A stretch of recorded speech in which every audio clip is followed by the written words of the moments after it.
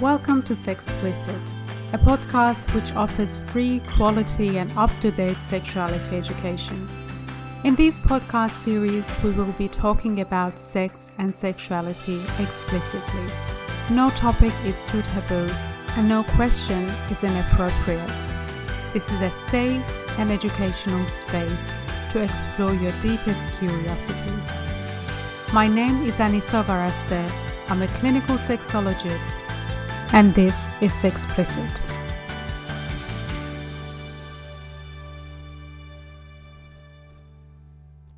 Welcome to another episode of Sexplicit.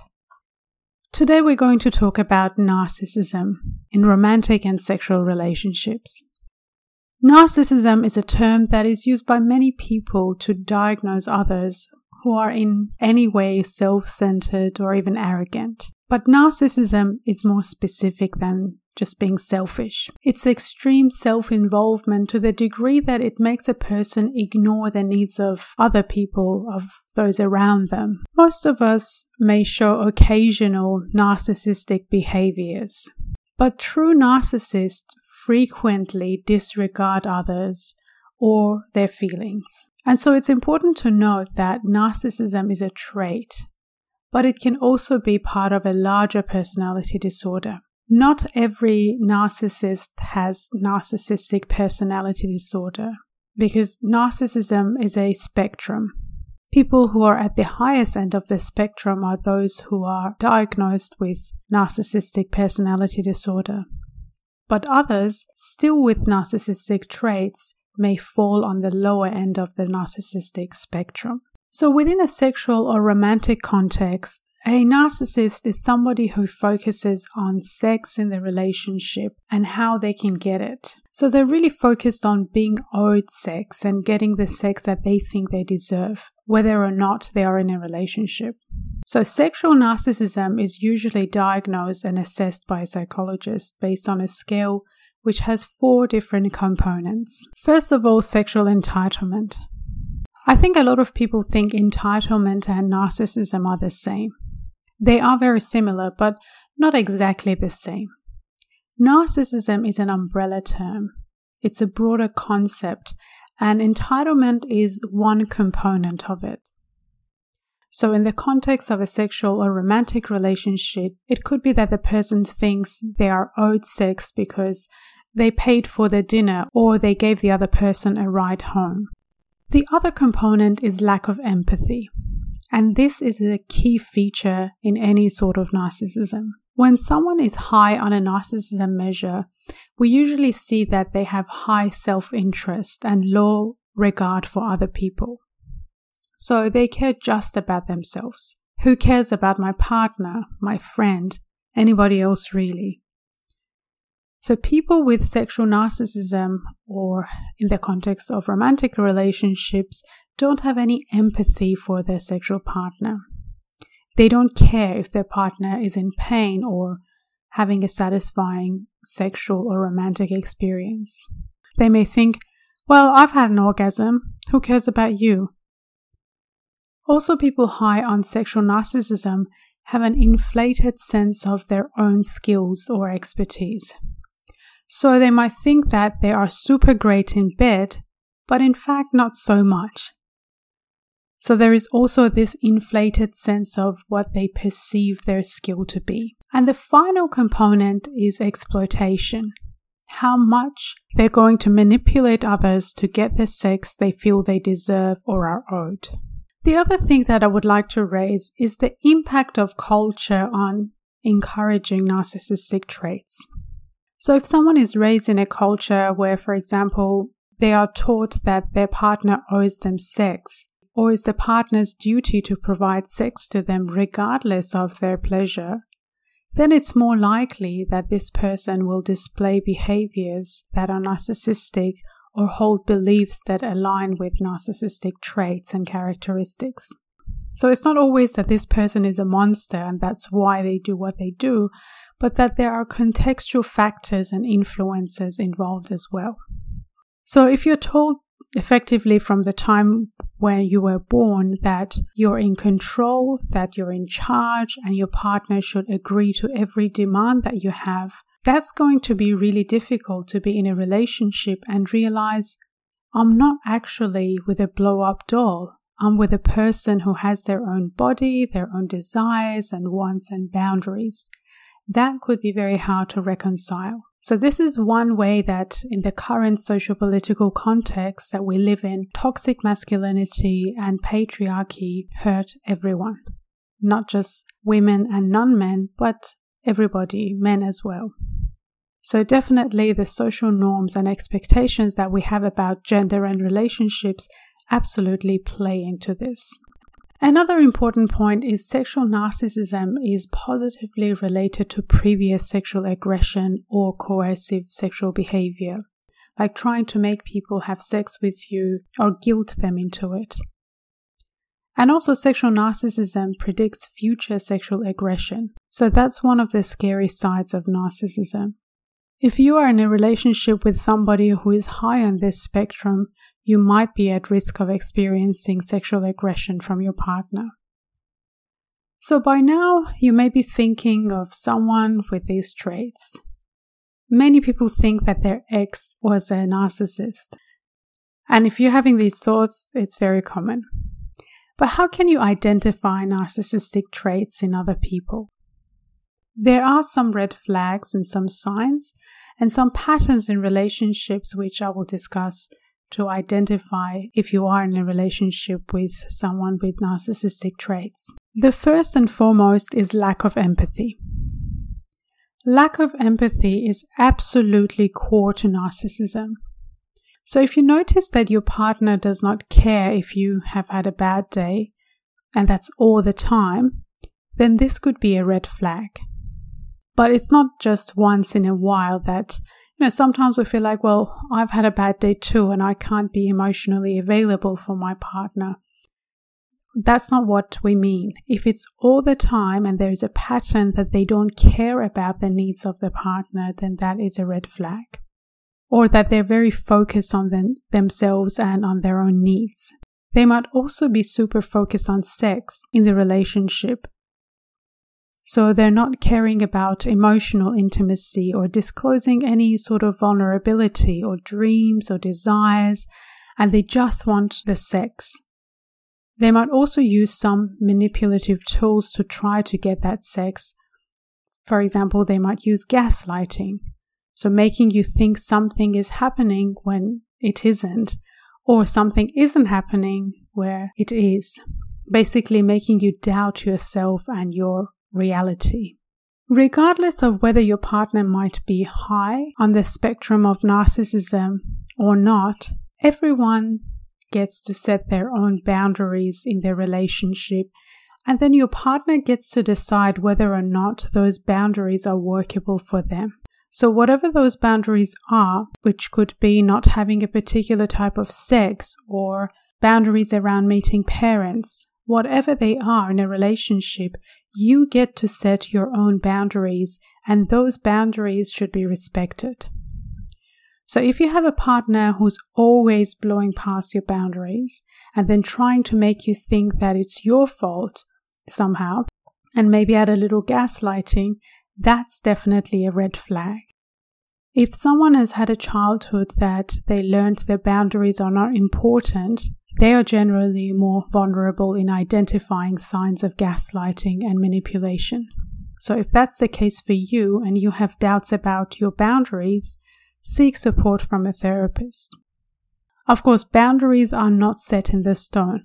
They shift and change throughout our life. But the point is that if a partner pushes your boundaries consistently, or is disrespectful of your boundaries, or makes you feel bad about having them, this is a problem. People who show signs of narcissism can often be very charming and charismatic. They often don't show negative behavior right away, especially in relationships. And they often like to surround themselves with people who feed into their ego. It's not always easy to spot a narcissist and then leave a toxic relationship with them.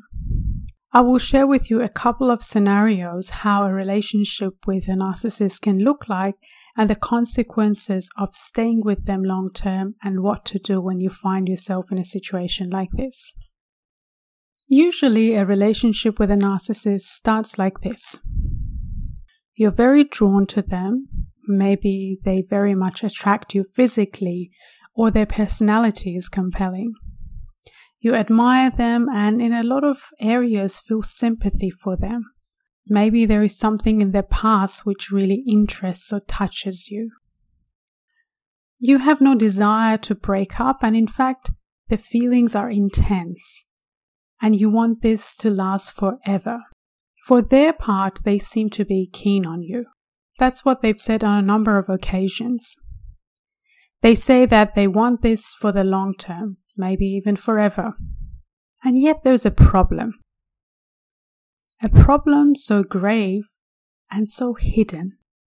A problem so damaging and so hard to grasp that you can only slowly bear to face up to it. You start to realize that the partner whom you loved and they say that they love you is having a detrimental effect on your mental or physical well-being. So what can the narcissist be doing? It's a spectrum. At one end, they may be physically harming you, but the spectrum is long and there are all sorts of sinister ways and damaging ways in which, without ever raising a hand or a finger, one person can badly damage the other.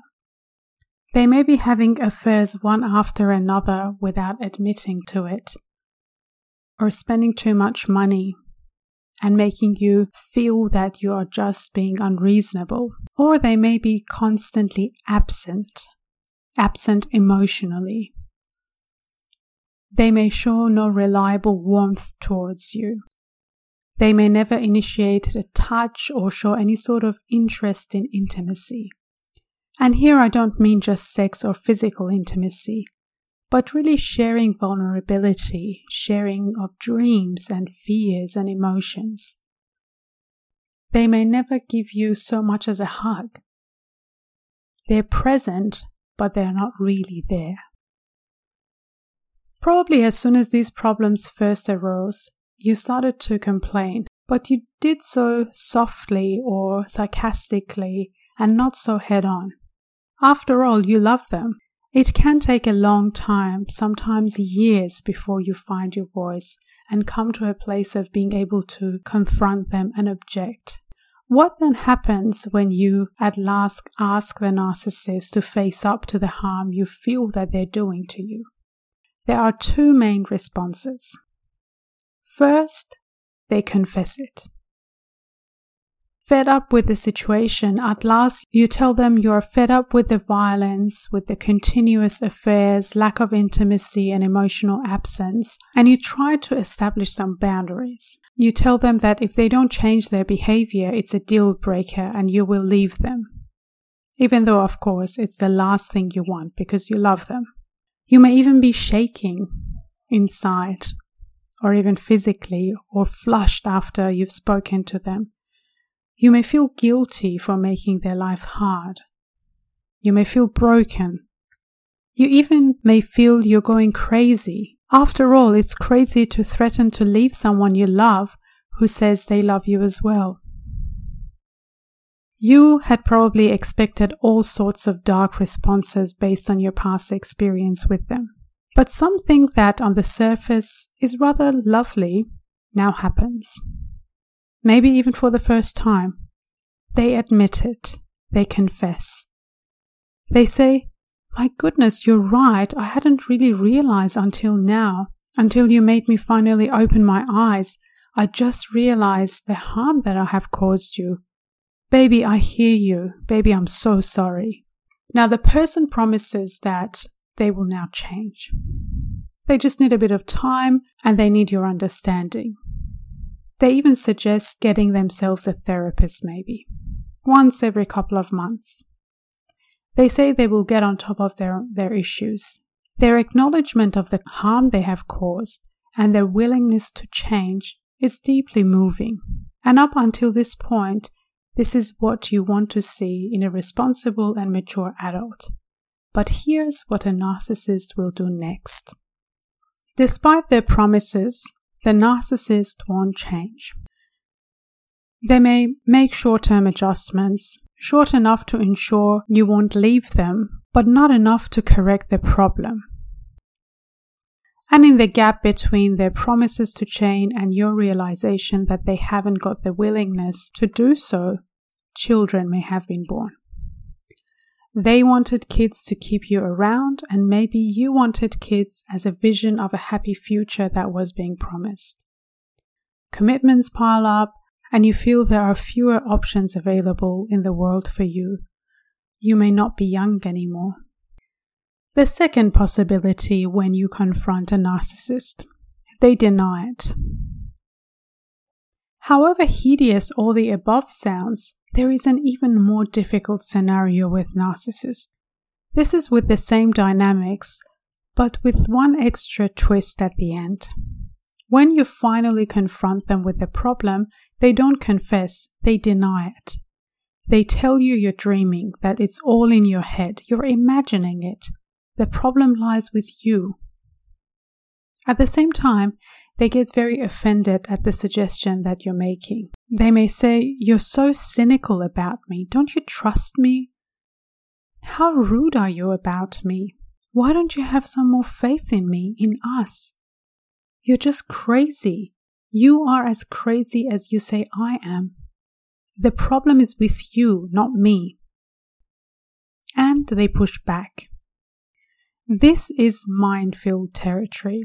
Relationships and our interactions with our partners are generally not documented and recorded, so it's very hard for you to back up your claims or even be sure of your own judgment. So you may think, is my loved one spending too much money, or am I just nagging? Are they constantly flirting with others, or am I just jealous? Are they constantly rejecting any intimacy, or do we have just different needs? Am I just insecure? The partner whom you love and don't really want to leave, and who says that they love you too, adds to the difficulty by continuously telling you you are crazy and it's just in your head, and that you're too demanding and there is something wrong with you. Probably you're an open-minded, nice, intelligent person, and open-minded, nice, intelligent people tend to give others the benefit of the doubt. After all, they know they're not perfect, and they're aware of the things that they do wrong. They don't feel brilliant in every way. Therefore, maybe it's possible that here too you may be seeing things that aren't there. Why insist, especially when you love your partner and want to be with them? Here's a nice person telling you you're a bit mad and imagining things. It's a disheartening message, yes, but if disregarding your emotional needs is the price you need to pay for keeping a relationship going, well, maybe it's worth it. Maybe it's worth thinking of yourself as a bit crazy or too emotional. At least you will still have a partner. So more time passes, and in that time there are probably more children, more entanglements, and there is also highly likely to be a destruction of your sense of reality. You will probably start to feel as mad as you are subtly being told. You might have a breakdown, which isn't helpful when you want to leave someone. All that said, in both of the above cases, eventually you will have to leave. Your long-term mental health depends on this. But it isn't a picnic having to leave someone you love, who says they love you as well, and who is falsely promising to change or denying the harm that they're causing you.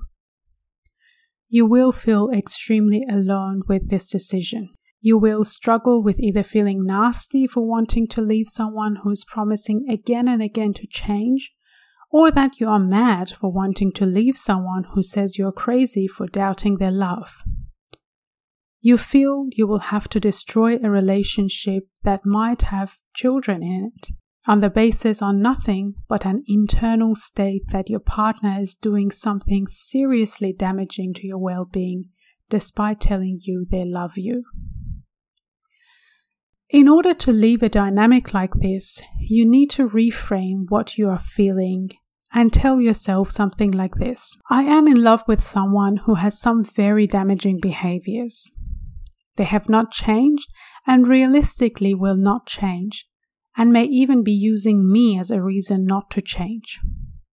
Or are in denial and are abusing my self-doubt and vulnerabilities in order not to look more honestly into themselves.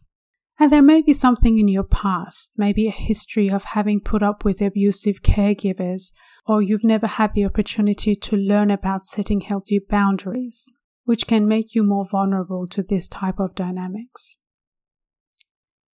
Mountain climbers know that certain peaks cannot be climbed alone. You need a climbing buddy. In this context, it could be a therapist or a trusting friend who is willing to make the time to reassure you of your sanity and can keep you grounded, who will be there for you in the moments when you feel you're making the most difficult decision of your life. Deciding whether to stay or leave a relationship can be one of the trickiest and most consequential decisions we can face in our life. So if you need a therapist to consult with, me and my team at Relate Sexology are more than happy to support you through this process. Okay, this is the end of this episode. I hope you found the information helpful. If you have any questions about narcissism or about any other topics, feel free to send me a message on relatesexology.com.